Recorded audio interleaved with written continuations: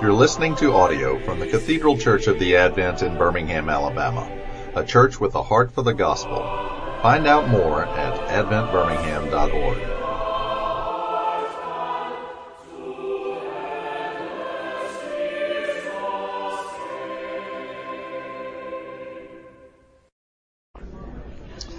Heavenly Father, please use me this morning to teach your people. Please give us ears to listen and hearts to hear your word, that we might love you more, that we might know you more, and that we might follow you more closely. We ask this in Jesus' name. Amen. Well, yeah. I want to keep it open so other people can come in, but it's also really noisy and distracting. Close it. If they're not in the kingdom by now, they'll knock. I think you've made it just in time. You're just in time. Come in.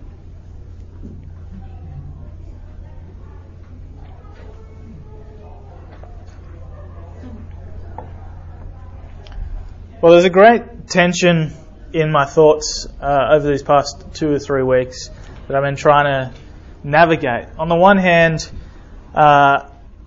there's a tension that we all have of trying to do as much as we can in the Christian life to be good enough for God.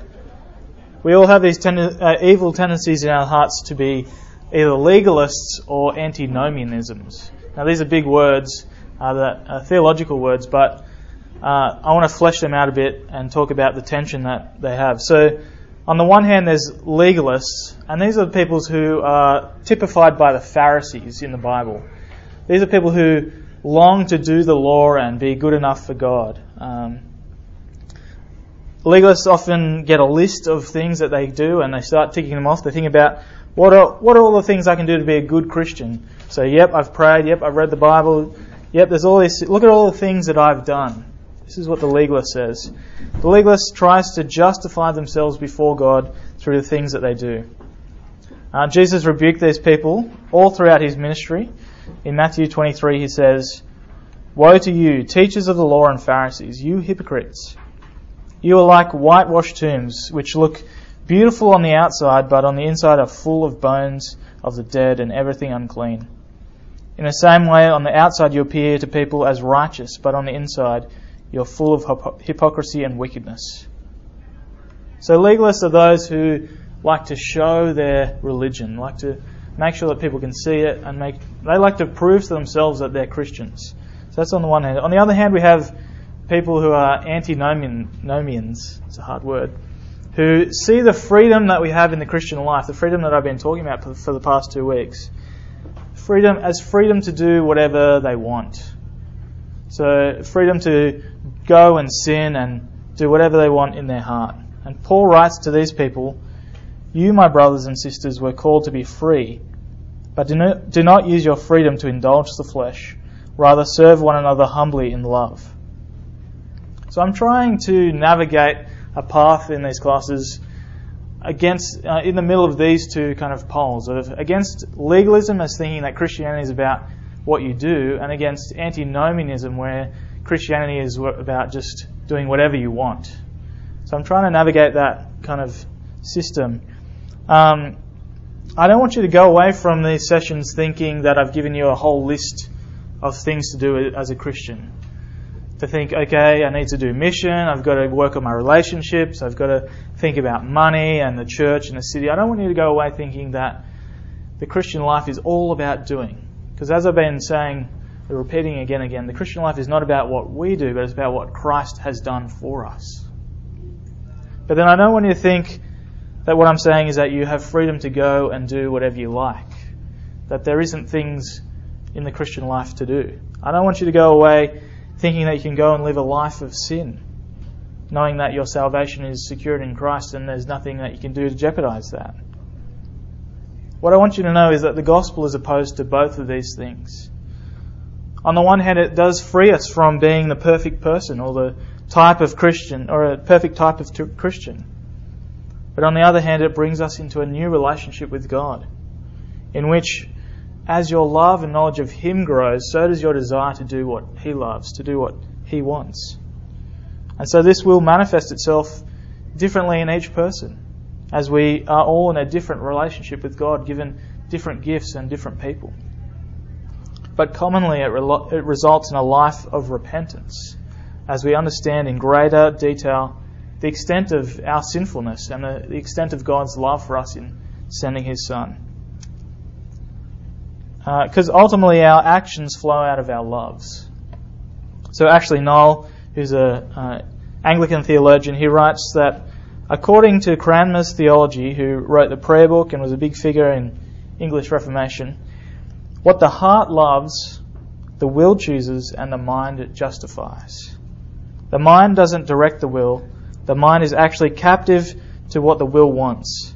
And the will itself, in turn, is captive to what the heart wants.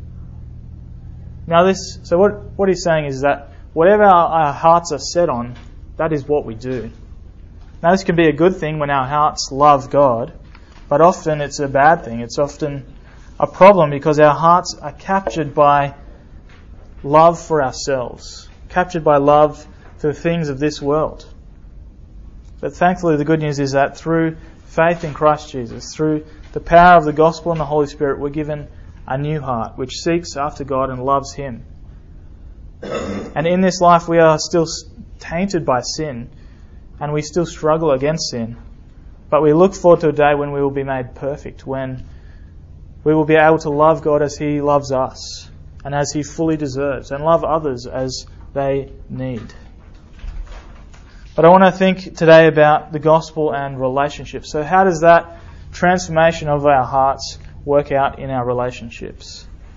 Now this is a tough topic for me to talk about.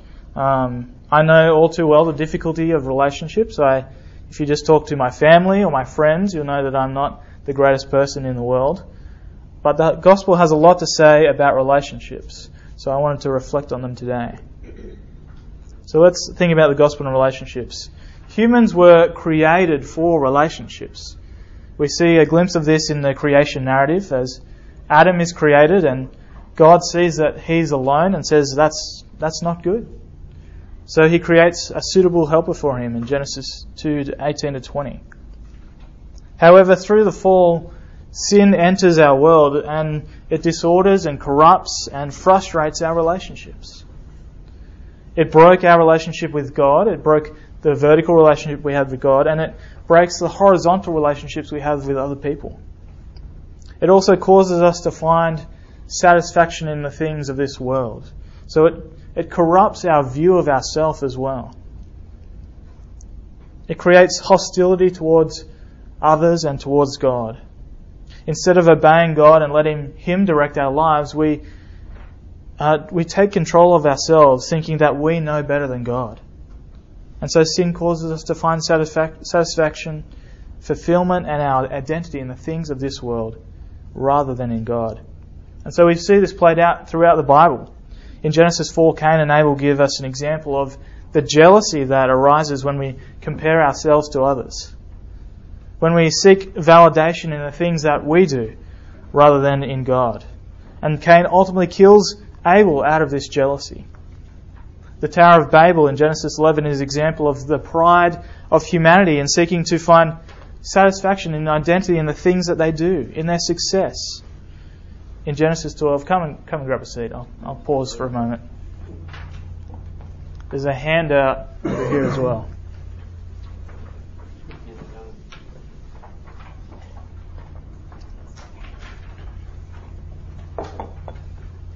For those who've just come in, I'm talking about the way that sin frustrates our relationships. And we see this throughout the Bible. Genesis 12, after God has called Abraham and made a covenant with him, Abraham and Sarah go to Egypt and they end up lying to the Pharaoh. I don't know if you've ever thought about that. If you're ever thinking about predestination and election, Genesis 12 is an interesting place to go. Because God calls this man Abraham, calls him to go from his land to a new land, says, hey, you're going to be my guy. The next thing we see is they go to Egypt and then Abraham's lying. It's like, hang on, you're God's guy. You can't... What's going on here? Clearly it's not about Abraham's actions, is it? But it's about God's calling on his life. That was just a sidetrack. But Abraham is trying to take control of the situation seeking to impose the outcome that he wants in this situation. So he lies to Pharaoh. I could go on and go on about the Bible's testament to the way that sinfulness disrupts our relationships and the problems it causes for us. But the good news is, the solution is that through the gospel of Jesus Christ, God has made a way for our relationships with Him and with others to be restored. Through the gospel, He has reconciled us to Himself, and He has redeemed us and given us a new vision of ourselves so that we can be reconciled to our neighbour. Paul writes in 2 Corinthians 5:16-21. I think this is on your handout. So from now on we regard no one from a worldly point of view. Though we once regarded Christ in this way, we do so no longer. Therefore, if anyone is in Christ, the new creation has come. The old is gone, the new is here. All this is from God, who has reconciled us to Himself through Christ and gave us the ministry of reconciliation. That God was reconciling the world to Himself in Christ, not counting people's sins against them. And He has committed to us the message of reconciliation. We are therefore Christ's ambassadors, as though God were making His appeal through us. We implore you on Christ's behalf, be reconciled to God. God made Him who had no sin to be sin for us, so that in Him we might become the righteousness of God. Here we see that reconciliation is done through Christ's work on the cross, and that we are to be agents of this reconciliation with others. But as I've been saying the last couple of weeks, we live in this in-between time of the kingdom. The kingdom has been inaugurated in Jesus now, but we still wait for it to be consummated and fully revealed. So our relationships still are somewhat frustrated in this life, even though we have this new heart. We still feel the effects of sin in this life. And so we struggle to love God perfectly. We struggle to put Him before ourselves. And we still struggle to love others before ourselves. And we seek to continue to seek our welfare above theirs. We live in a new way now, but we still look forward to the day, and we long for the day when everything will be made new and completely put right. But as is the theme of these classes, the gospel gives us freedom to love God and to love others.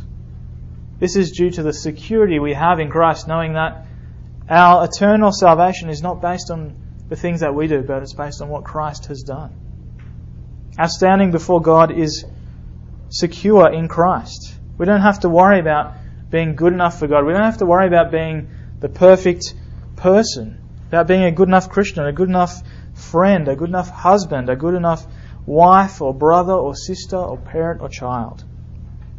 Your identity is not found in how good you are at life, in your successes or failures, but it's found in who you are in Christ, a beloved child of God, a royal and holy priest, part of the body of Christ. Now this security in Christ frees us from the guilt of having to get everything right. It frees us from trying to justify ourselves before others. It frees us from trying to strive for perfection and creating standards that are too hard for us to bear.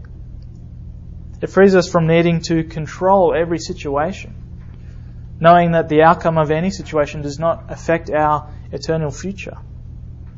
And this is particularly true when it comes to relationships. Tim Keller explains how the gospel navigates the two poles of legalism, which he calls moralism, and antinomianism in relationships. He says, moralism often turns relationships into a blame game. This occurs when a moralist is traumatized by severe criticism in reaction maintains a self-image as a good person by blaming others.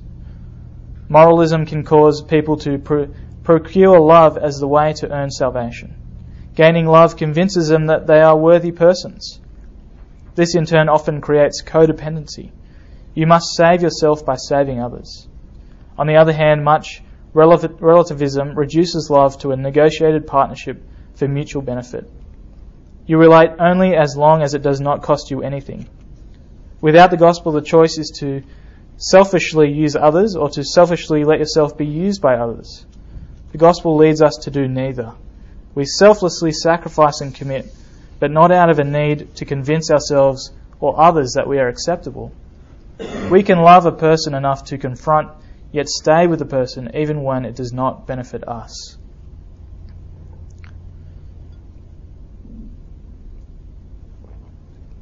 See, one of the biggest problems that my generation faces, at least I think I'm part of the millennial generation, is that we are seeking an identity crisis. There are so many voices in our world telling us who to be, telling us what to do, telling us what not to do. It's hard to make sense of all the noise.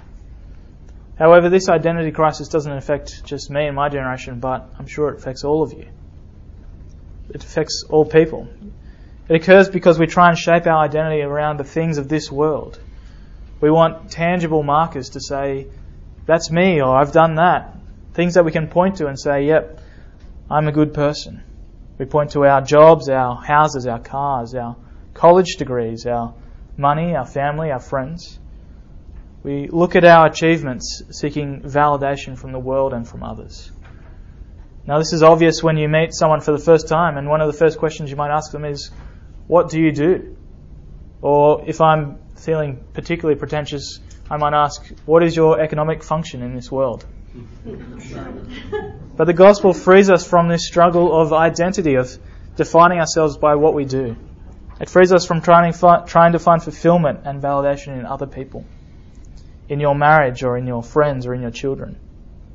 No relationship in this life will complete you.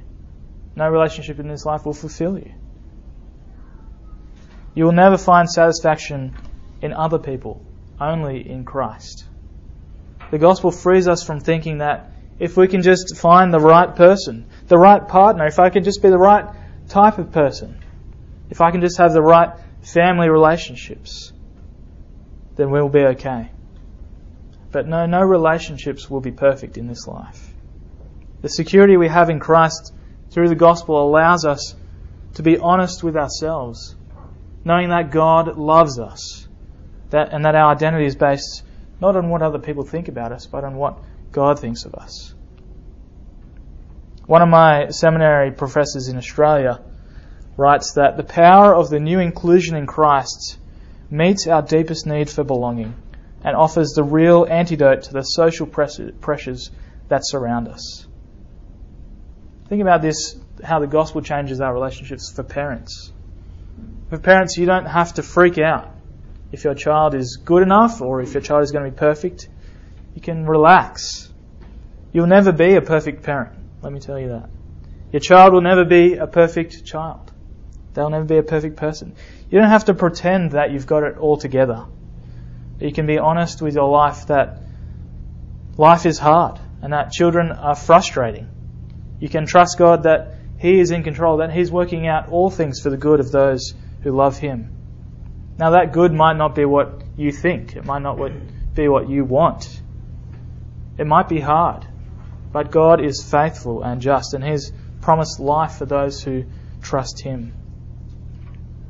Last week I loosely mentioned that the cross and resurrection of Jesus is a divine seal of approval upon humanity. I wanted to flesh that out a little bit more about what I meant by that. Now, what I mean by the cross and resurrection being a divine seal of approval on humanity is not that God approves of everything that we do and who we are. Rather, that it's that He loves humanity. He loves people and is working to redeem them and to reconcile them and to renew us. In Genesis, we learn that everyone is created by God and made in His image, and that there's a goodness to being human, a goodness to having life. This is what God affirms in the cross and resurrection, that there's a goodness to being a human being. But as I've explored already, the cross of Christ also exposes our need for that salvation. For not everyone is a child of God. I get quite frustrated when the liberals try and steal that word away from the Bible, and they say that, we're all children of God, so it's all going to be okay. We can all find reconciliation and forgiveness. But we're not all children of God. Not everyone in this world is a child of God. I want to emphasize this because we often downplay the work of the cross when we seek to make everyone a child of God.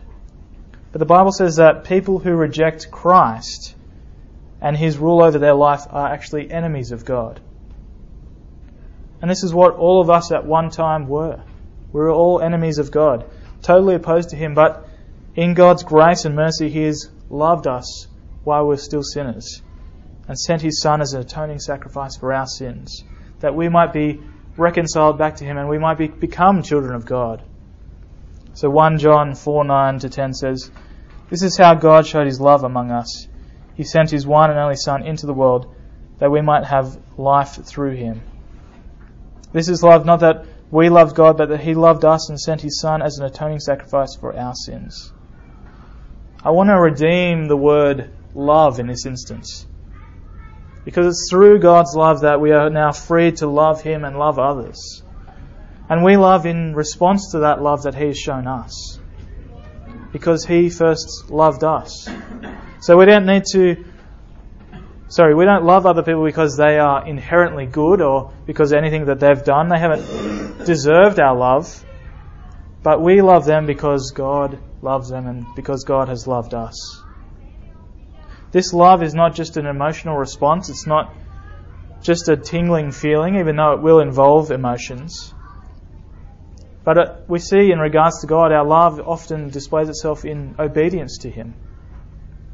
Love comes in many forms, but the love that I'm talking about here is the love for the good of the other. The love of sacrificing your rights and desires. John writes to the church in 2 John, "I'm not writing you a new command, but one we have had from the beginning. I ask that we love one another. And this is love, that we walk in obedience to His commands. As you've heard from the beginning, His command is that you walk in love." This is to be our attitude towards others. This love that I'm talking about, this love of sacrifice.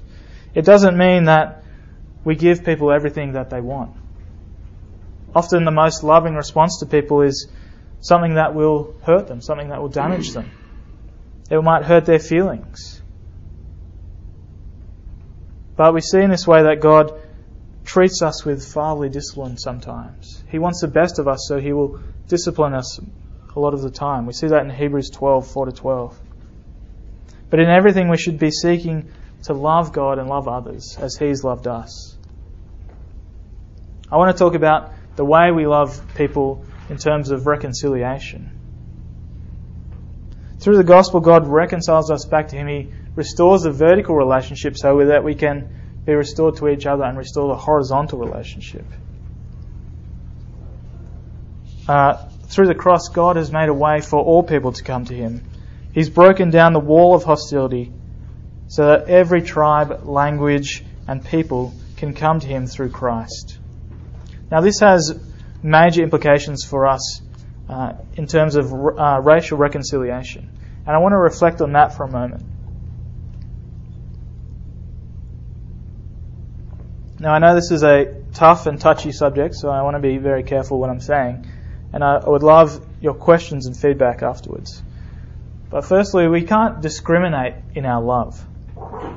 We are to love others in the same way that Christ has loved us. This means that we do not discriminate in how we love people, as though one person is more important than the other, as though one person is more deserving of love than the other. But we love all people equally. The gospel is for all nations because Jesus died for all nations, for all tribes, for all languages, for all cultures. Our culture isn't the right culture. Only God's kingdom culture is the right culture. And in the kingdom we see all people of every colour gathered around the throne. In Revelation 7:9, John writes, "After this I looked, and there before me was a great multitude that no one could count, from every nation, tribe, people and language, standing before the throne and before the Lamb." The cross of Christ levels the playing field for all people, because we are saved by grace through faith. This means that no one person is better than the other. We're accepted into Christ through faith by grace, not through our ethnicity or our social status or our family line or our political allegiance.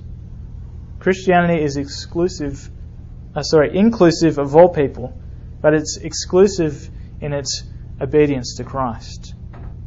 Christianity is universal in that it welcomes everyone, but it is also particular in its confession that Jesus Christ is Lord.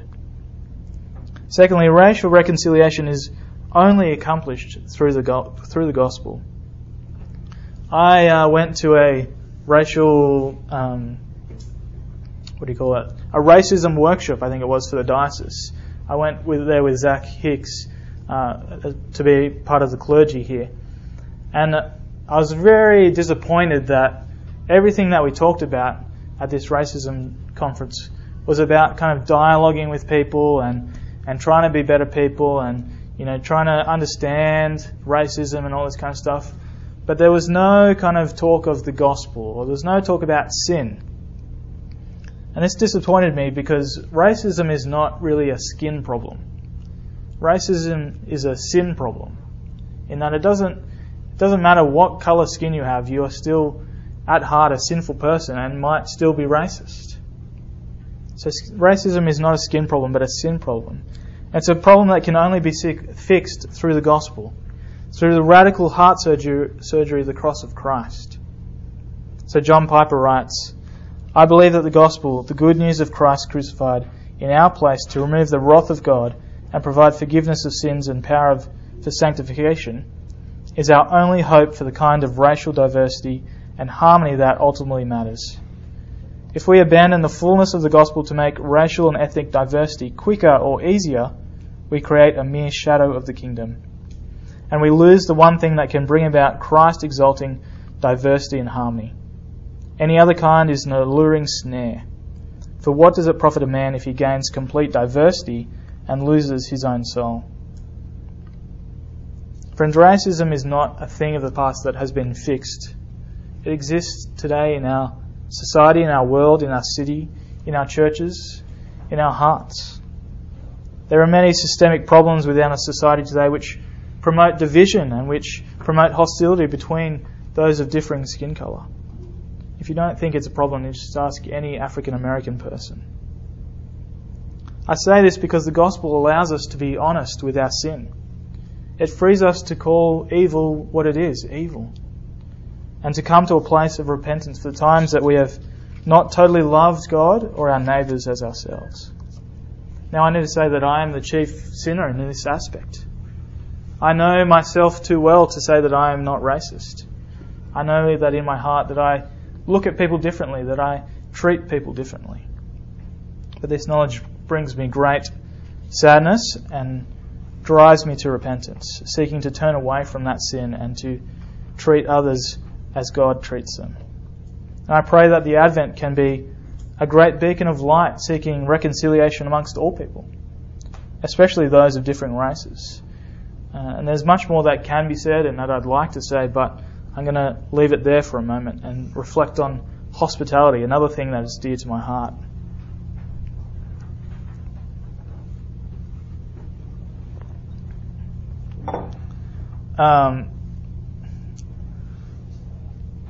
These 6 sessions are really just things that I want to talk about and how the gospel impacts them.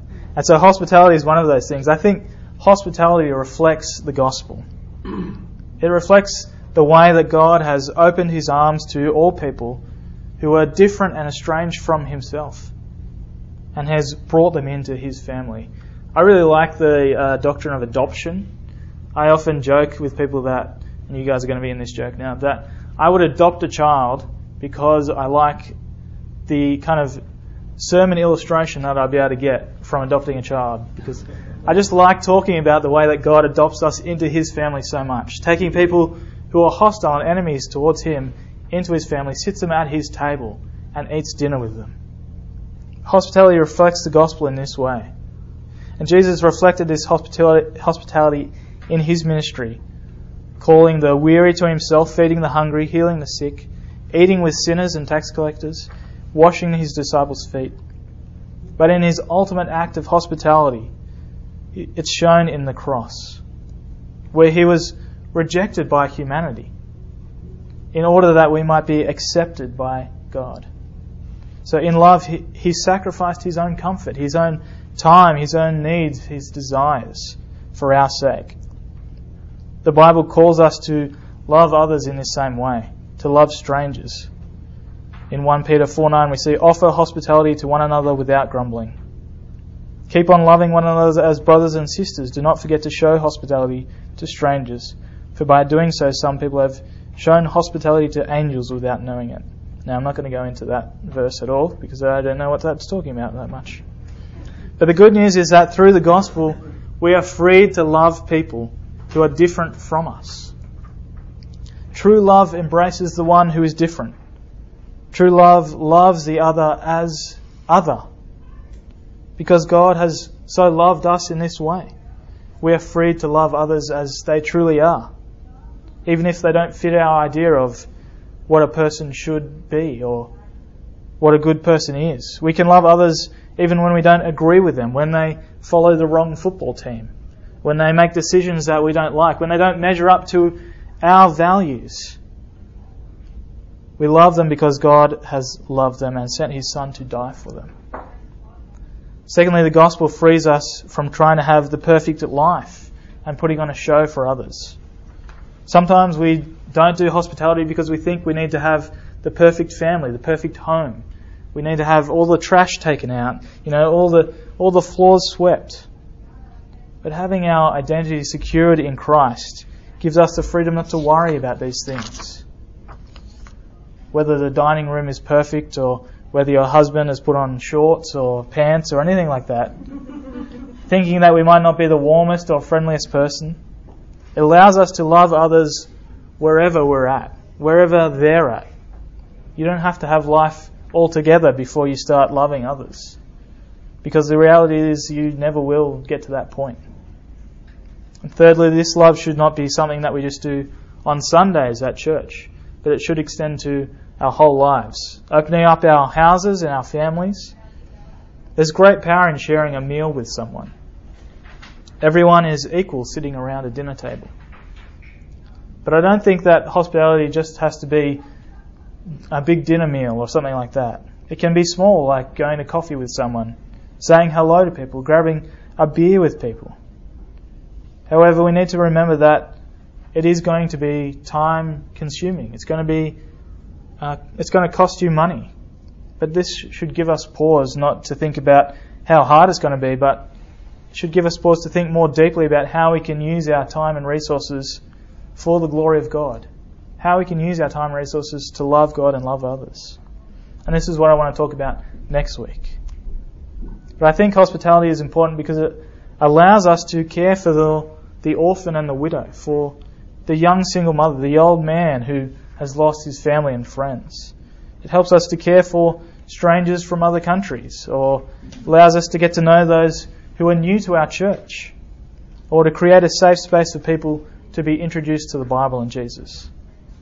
Now, I don't think that hospitality is done as a means to the end of evangelism, but I think that it is a great tool of introducing people to the love that God has shown to us in Christ. It's a great tool that we can use to love people, those who are in and outside of our church. Now, I have much more things to say about the gospel and relationships, but I'm going to leave it there and open it up for a time of questions or comments.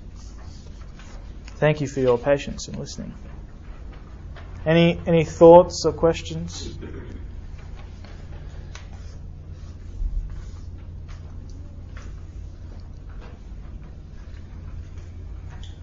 Yeah. Have you read this book? I'm sorry to be putting you on the spot. No. By Timothy George and Robert Smith, A Mighty Long Journey: Reflections on Racial Reconciliation. I think so. It's currently in my room. And I read a book. I was in a mentor group with Dr. Smith, Dr. Robert Smith, and I read a book that was about racial reconciliation, and I can't remember if it was that one or not. So I may have. So you might have written another one. Yeah. Do you have any questions about it? No, I just didn't know they had written this book in 2000, it says. Yeah. In 2000. Yeah, they're big on racial reconciliation, those two. So, yeah. I have started reading the other book on hospitality because it captured my desires so much. Rosario Butterfield, The Secret Thoughts of an Unlikely Convert. She's such a good writer, and oh man, There's another book more specifically on hospitality. Yeah, which springs out of this book. Yeah. Rosaria Butterfield?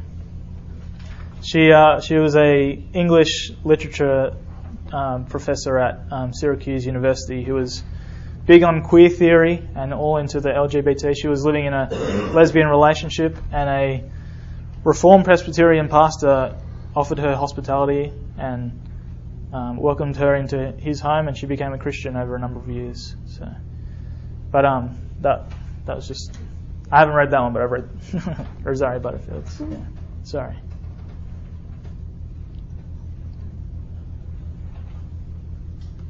Mike, this is a broad question instead of part of our ongoing conversation. So the gospel, love the definition put at the very top of the gospel. But here's where the rubber meets the road. This is what I struggle with too. Like, how do we as pastors, how do we as church members of the Advent, just people who are struggling ourselves, members of the body of Christ, there's this power source, the gospel. I feel like there's sometimes a disconnect in relationships. We can't just sort of pull the power down, as it were, plug into it. So, I don't know, just how do you interact with that? The gospel is the power of God in Romans and other places too. The dunamis of God, the dynamite of God. Yeah. Because that's where the rubber meets the road with your whole really good series. Yeah. How are you thinking about that? You're thinking about the class. Way to blindside me, Gil. I didn't mean to. I really didn't. No, that's fine. Can I say Yeah. something? Give me time to think. You brought that up. I was thinking about your hospitality points, and I think one of the things that really keeps people from being hospitable is fear. And I think that kind of answers what you mean about the conduit of the power of God. If you think of it like an electric current, if you let fear get in the way of any of your activities, then that cuts off the power of God. Again, it's a heart problem. Yeah. But sin problem keeps blocking it out. Well, also just that His power is made perfect in us through weakness. There we go. mm-hmm. And so just that sense of weakness, and we come to relationships and interchanges, not to show somebody how I'm all that in a bag of chips, but in weakness. Yeah. And it's a different approach. I mean, when you go to a party, when you're sitting in the coffee, when you're sitting by the water cooler at work, it's a different way than what the world does. Yeah. I'm going to show you who I am and what I've done, and what I am doing. Yeah. And approaching it in weakness is the only way that Christ can show His power. Yeah. And the gospel Yeah. can show. One over here, and then that's kind of what I was thinking when Jill said, about pulling the power down. I don't think the power is out there somewhere. I mean, right?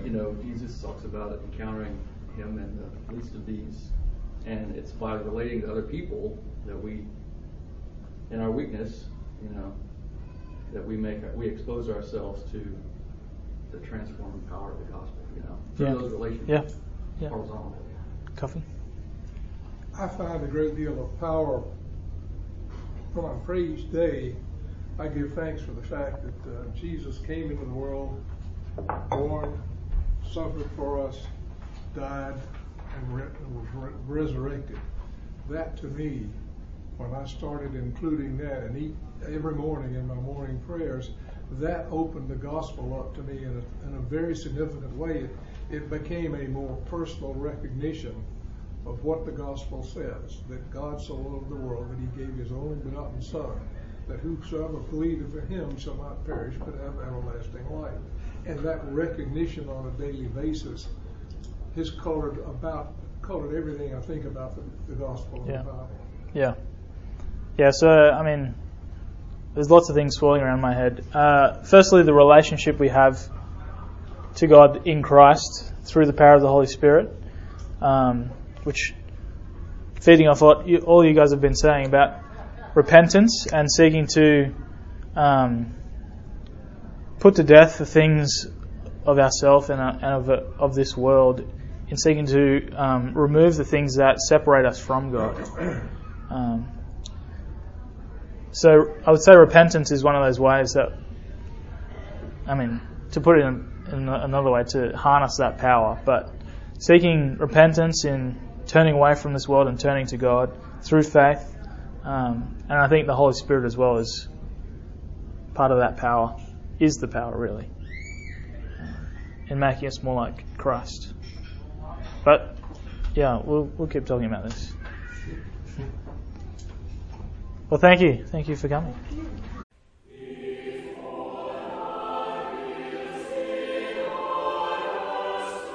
You've been listening to audio from the Cathedral Church of the Advent. If you live in Birmingham or find yourself visiting, we hope you'll join us at one of our Sunday services. Find out more at adventbirmingham.org.